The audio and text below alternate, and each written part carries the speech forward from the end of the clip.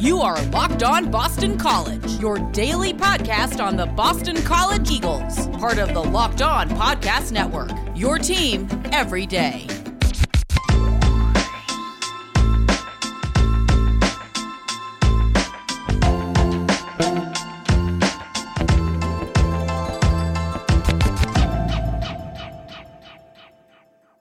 Welcome to Locked On Boston College, your daily Boston College podcast. This is AJ Black here. Today we are going to talk about the good, the bad, and the ugly from the Clemson game. We're going to look into what went right, what went wrong, and what was just about Saturday's game.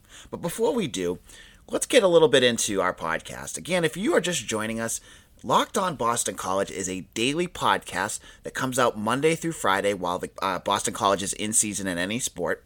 We're going to talk about everything Boston College, whether it's recruiting or opinions, analysis. I'm going to have guests later on this week. I'm going to have Dan Rubin from BCEagles.com coming in to talk about Syracuse, and we're going to talk to Locked On Syracuse to talk about Saturday's game. If you haven't done so already, make sure you head to your favorite directory to find Locked On Boston College and hit that subscribe button. And if you like what you're hearing, give us a 5-star review. It really helps other people find us. So let's jump into our first topic today. We're going to look at what was good about Saturday's game. What were the things that went well? And, in a game where Boston College had an 18-point lead, they blew it, Clemson won the game, it's hard sometimes to look back and look at the good. But if you take your lenses off and adjust them just a little bit, you can see there were some really great moments and things to build off of. And, as a journalist who just follows Boston College, I'm a BC grad myself, there were some great things that happened that were, wow moments. The first one was Brandon Sebastian. Now, in coverage, he didn't have the greatest game. DJ Uiagalelei had 342 passing yards, so obviously the defense wasn't playing all that well. But Sebastian had that big moment. It was 4th and 1 on the goal line. I think everybody in the world thought Travis Etienne was going to get that ball and that Travis Etienne was going to punch that in. However, DJ Uiagalelei, he handed it off. Travis Etienne fumbles the ball. Brandon Sebastian comes up with the ball, and there is miles of daylight in front of him. I'm sure I can talk on behalf of Boston College fans everywhere. Even as someone who was trying to stay neutral, I was jumping up and down. That was a crazy moment. Boston College was up, and this was a huge momentum swing. It looked like Clemson was going to either take the lead or tie or whatever, and Boston College gets 7 more points. It was one of those moments in the game where you looked at yourself and went, is that going to be that moment, that maybe Doug Flutie moment or a Tyler Murphy against USC moment? That's what it felt like at that moment. It was that crazy. So Brandon Sebastian, I think, had a good moment there, and he goes into my good category. Another one, the rushing defense, okay? So you're going to probably say, AJ, why are you putting that in there? They scored 2 touchdowns rushing the ball. Okay, I have my reasonings. Here they go. Travis Etienne was the focal point of that defensive plan. Jeff Hafley said it after the game. They were keying in on Travis Etienne. He only averaged 4 yards a carry through that game.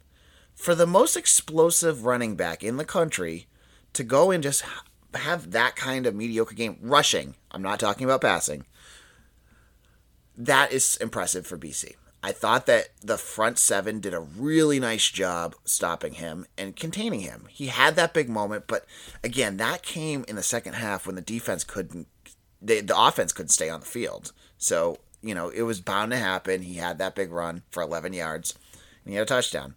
Now, the other touchdown was that 30-yard run by DJ Uiagalelei, and that play itself, again, I think it was just BC selling out to stop Etienne on that play. I mean, if that was their goal through this whole game, that was clearly where they went with that run. They crashed down and they lost containment on the quarterback, who, was able to just trot out for 30 yards. It was a gutsy play call by Tony Elliott in that Clemson offense. But, they made BC pay. John Lamont was clearly out of place there, but if you watch the replay, he was clearly going right for ETN there. They were trying to win the game right there. That's all it was. If they stop ETN and they get the control of the ball, the momentum sticks with BC. So it was a chance that they took. It didn't work, but I thought the rushing defense in general was really good. Now, other fans may laugh and joke about this. I'm going to put our punting game in there. And our punter, excuse me. I'm not going to put the punting game in there because I'm going to get to them in a second. Grant Carlson, I think, has been a revelation this year. And you look at the stats, he's like middle of the road in terms of yards per punt. He's, it's not what you see, what you read, it's what you see with Grant Carlson. And this is a kicker that over and over again has been excellent at flipping the field. And if it wasn't for two boneheaded penalties on holding in the fourth quarter, he would have had some more big plays because he had back-to-back punts that were downed at the 1 yard line deep in the game. If those plays held up, who knows what would have happened with this game? Maybe BC would have been able to stop Clemson's offense or caused a safety or, made them play more conservatively in their own end zone. But unfortunately, we'll get to the penalties, believe me. This was not something that ends up on the stat sheet. But Carlson has done this all year long. And, the punter doesn't get a lot of credit a lot of the times. And especially if you look at stats and you're like, oh, he doesn't kick 50-yard field goals. Watch what he does. If you're not a big fan of what he does yet, just watch how effective he usually is when he kicks off for punts. So Grant Carlson's also going to get on my my list. The final person that I'm going to put on my good list, in the Santa's good list or AJ's good list, if you want to call it that for this, is CJ Lewis. And if you've been listening to some of the BC Bulletin podcast that I was doing before with Eric Hofsas, I've talked about Lewis a lot. He's been a revelation this year. Before this season, CJ Lewis was a wide receiver who I didn't think had the greatest hands. He was injured all of last year, and he came to BC as a converted quarterback. So he just seemed to me like a kid that would never really find his place. When Jeff Hafley took over and he brought in Jalen Gill and, they moved it to a pro-style offense, I just kind of assumed, because you couldn't see practice, that Lewis was not going to be a major part of that offense.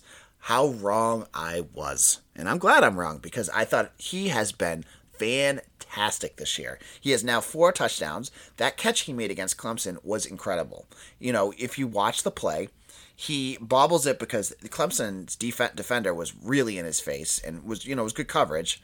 He bobbles it, and as it's going down, he reaches his very long arms out. CJ Lewis is a big dude, 6'4", and grabs it, pulls it in. But what impressed me most was not only just his hand-eye coordination there, was that he was able to keep his feet still so that they wouldn't jump out of bounds. What a catch. And having a guy like Lewis that can do this kind of stuff really opens up that passing game. He is going to be a weapon. He is a guy on that roster that Boston College does not have another one of. Taji Johnson's going to be there eventually. He's the same size as CJ Lewis. He's a true freshman. Lewis has been part of this offense for a while. He's a veteran. I think to have 4 touchdowns on a guy that does not you are not expecting to do much for this offense really highlights what he's capable of doing and what kind of player he's going to be. So, CJ Lewis goes to my good category because I think moving forward, he's going to be a great foil for Zay Flowers and another great target. He's growing with Phil Dracovic. So look for him. I think he's going to be a big player moving forward. And you know who's going to be another big player moving forward? Coors Light. Coors Light is one of the beers I go to when I need to chill. When I'm watching college football, when I am watching the NFL and I'm just relaxing after a long day of writing or, watching my little one go around, I reach for a Coors Light. It's made to chill. And sometimes you just need to hit that reset button, and the best way is an ice-cold Coors Light. Even if your team isn't playing, you may see plenty of teams on TV and go, you know what? This is the perfect moment for me just to chill out. So when you're doing that, go to your fridge, grab that ice-cold Coors Light, and you will not regret that decision. Last night I was watching, actually it was yesterday afternoon, feels like last night with daylight savings time. I was watching the Patriots game, and they're brutal to watch. But you know what made it a lot easier? Just cracking a nice cold Coors Light. Coors Light is the one I choose when I need to unwind. So when you need to hit reset, reach for the beer that's made to chill. Get Coors Light in the new delivered straight to your door at get.coorslight.com. Again, that's get.coorslight.com. You can get it delivered right to your door. How great is that? You need to celebrate responsibly. And Coors Brewing Company, Golden, Colorado. All right, we're talking about the good, the bad, and the ugly in Saturday's game against Boston College and Clemson. Before we get into the next segment, just as a little preview, we're going to have Eric Hofstas on Thursday, and we're going to have the Syracuse guys from Locked On Syracuse for Friday, and we're probably going to have Dan Rubin on Thursday as well. So there's a lot coming up. On Wednesday, I had promised you yesterday, and I'm going to continue making sure I fulfill my promise, we're going to talk about recruiting. So if you want to get yourself caught up in Boston College recruiting, get to know the names of who is coming through and where they stand, you're going to want to stop by tomorrow because I have a whole episode for you to catch up on Boston College recruiting. All right, we went through the good. Now let's get into the nitty gritty, the bad. All right, if you watched that game like I did, the first thing that stood out to me in terms of bad were the self-inflicted penalties. Boston College had 11 penalties for 92 yards. Now, these penalties haven't been just an issue this game. It's been an issue all year long. And to give you a little bit of context, let's look at the stats, okay? Boston College right now is 89th out of the teams that are playing in penalty yardage and penalties called per game. Now, how bad is that? Last year under Steve Adazio, they were 6th in penalties. So you can see, in just a year, penalties have become a major issue for this team. And it was a big factor in Saturday's game. As we mentioned in the good section, Grant Carlson had 2 booming kicks that could have flipped the field and put Boston College defense in a position to stop Clemson, but they were called back because of holding penalties. And there were pass interference penalties. There were all sorts of penalties called against Boston College. Now, again, I've talked about this before, but many of you are new, so let's get into it. Jeff Hafley when he talks about penalties, he puts them in 2 buckets, okay? There are the acceptable penalties and there are the unacceptable penalties. Acceptable penalties, in Jeff Hafley's eyes, are those pass interference calls, okay? He has his defenders, the secondary, playing tight on wide receivers, so he knows it's going to happen. It's part of the game. He can live with those.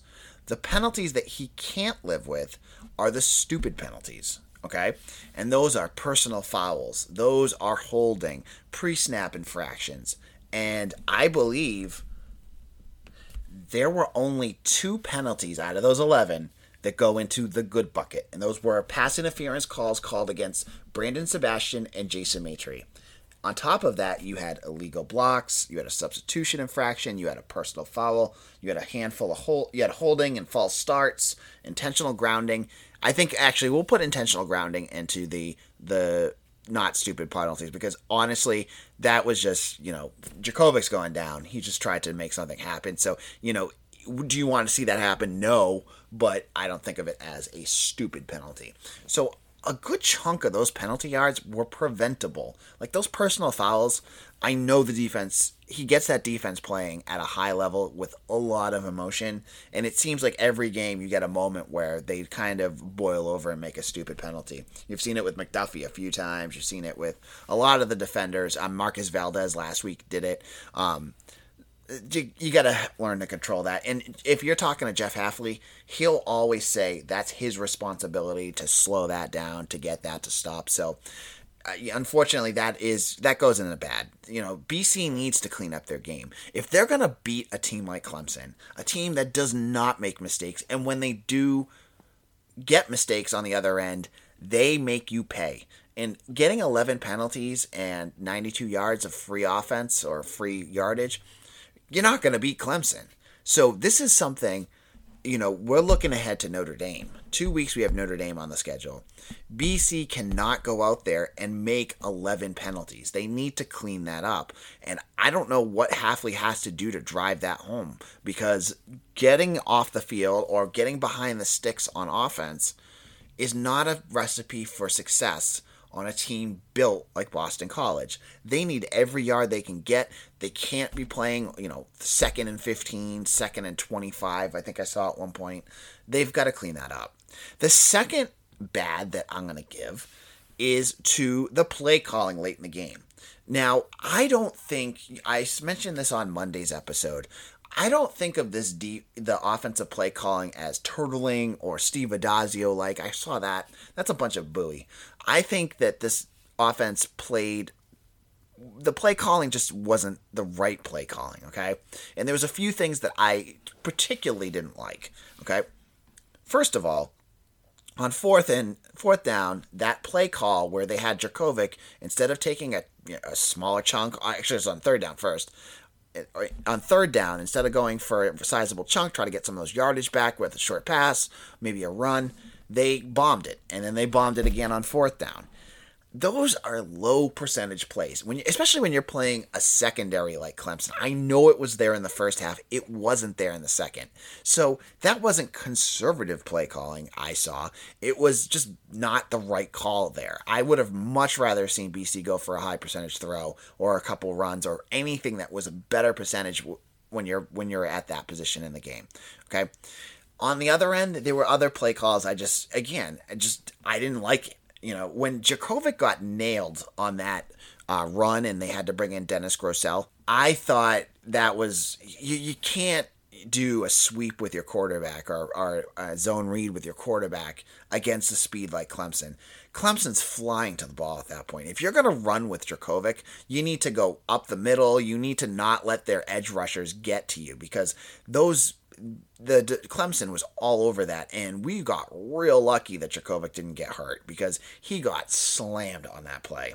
Now, the intentional grounding in the end zone, I've heard, I think Hafley was mentioned, he talked about a play, and I think it was this one.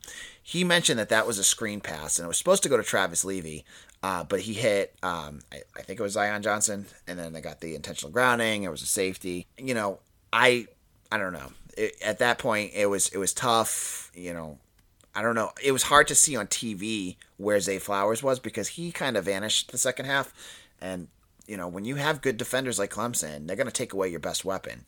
So Zay Flowers and Hunter Long they were not as effective as you'd want.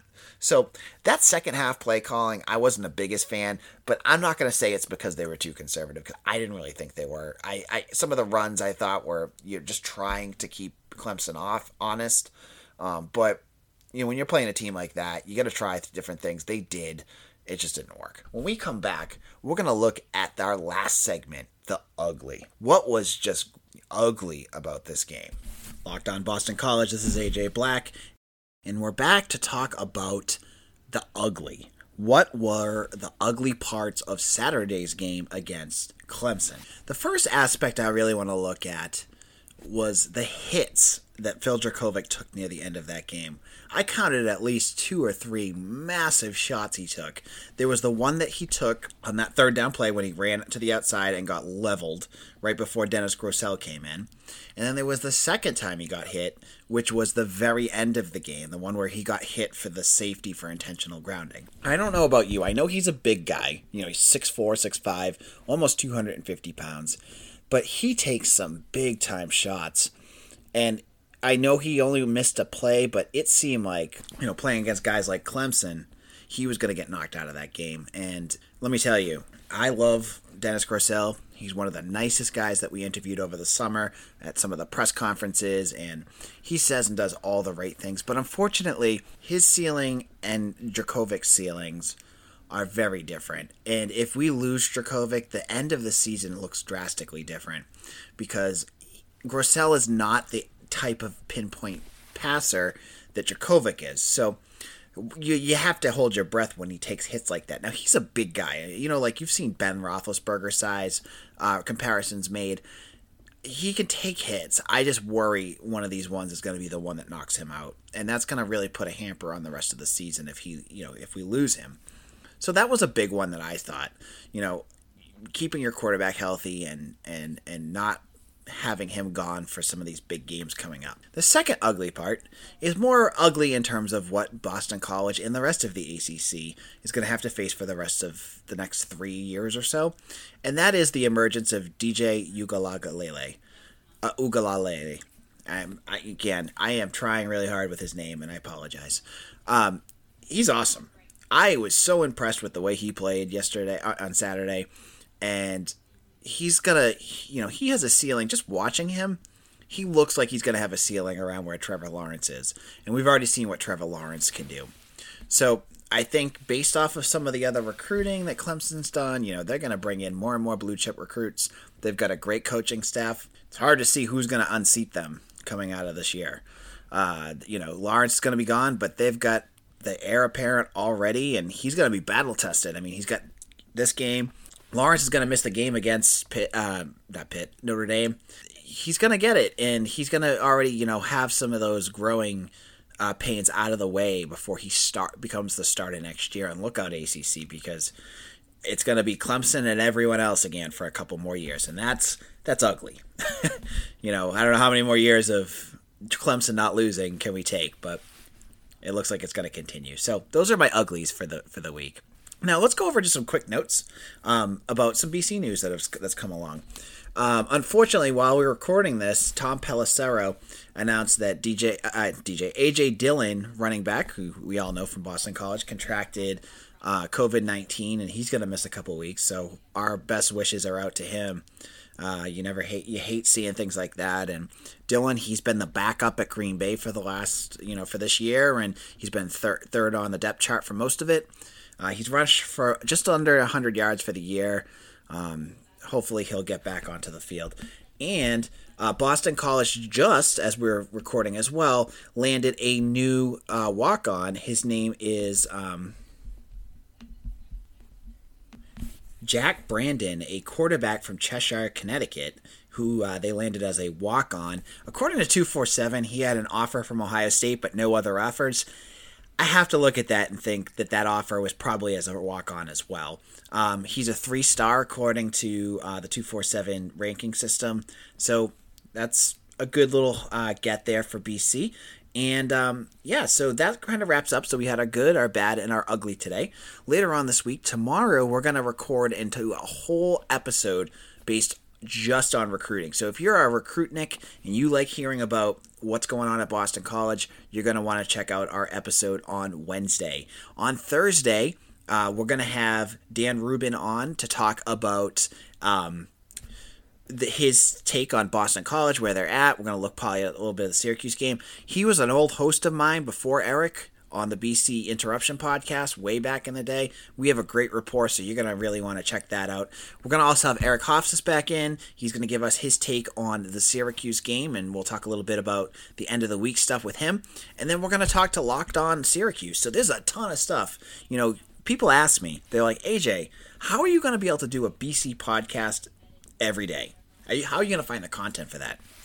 I'm telling you, that's 6 guests we've had already. We're going to have on this week, and I've got some other big ones coming up. So you're going to want to be tuned in to Locked On Boston College, where you're going to get all your Boston College news you're not going to get anywhere else. Okay, we're going to give you everything that you need here in this 20-25 minute podcast that you can use to get yourself informed, to get you, motivated in the morning, and hopefully you enjoy everything that we have.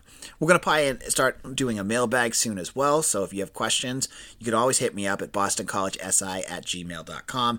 You can find me on Twitter at AJBlack_BC. You can follow the podcast on Twitter at LockedOnBC, and you can follow my website, BC Bulletin, at Boston College SI.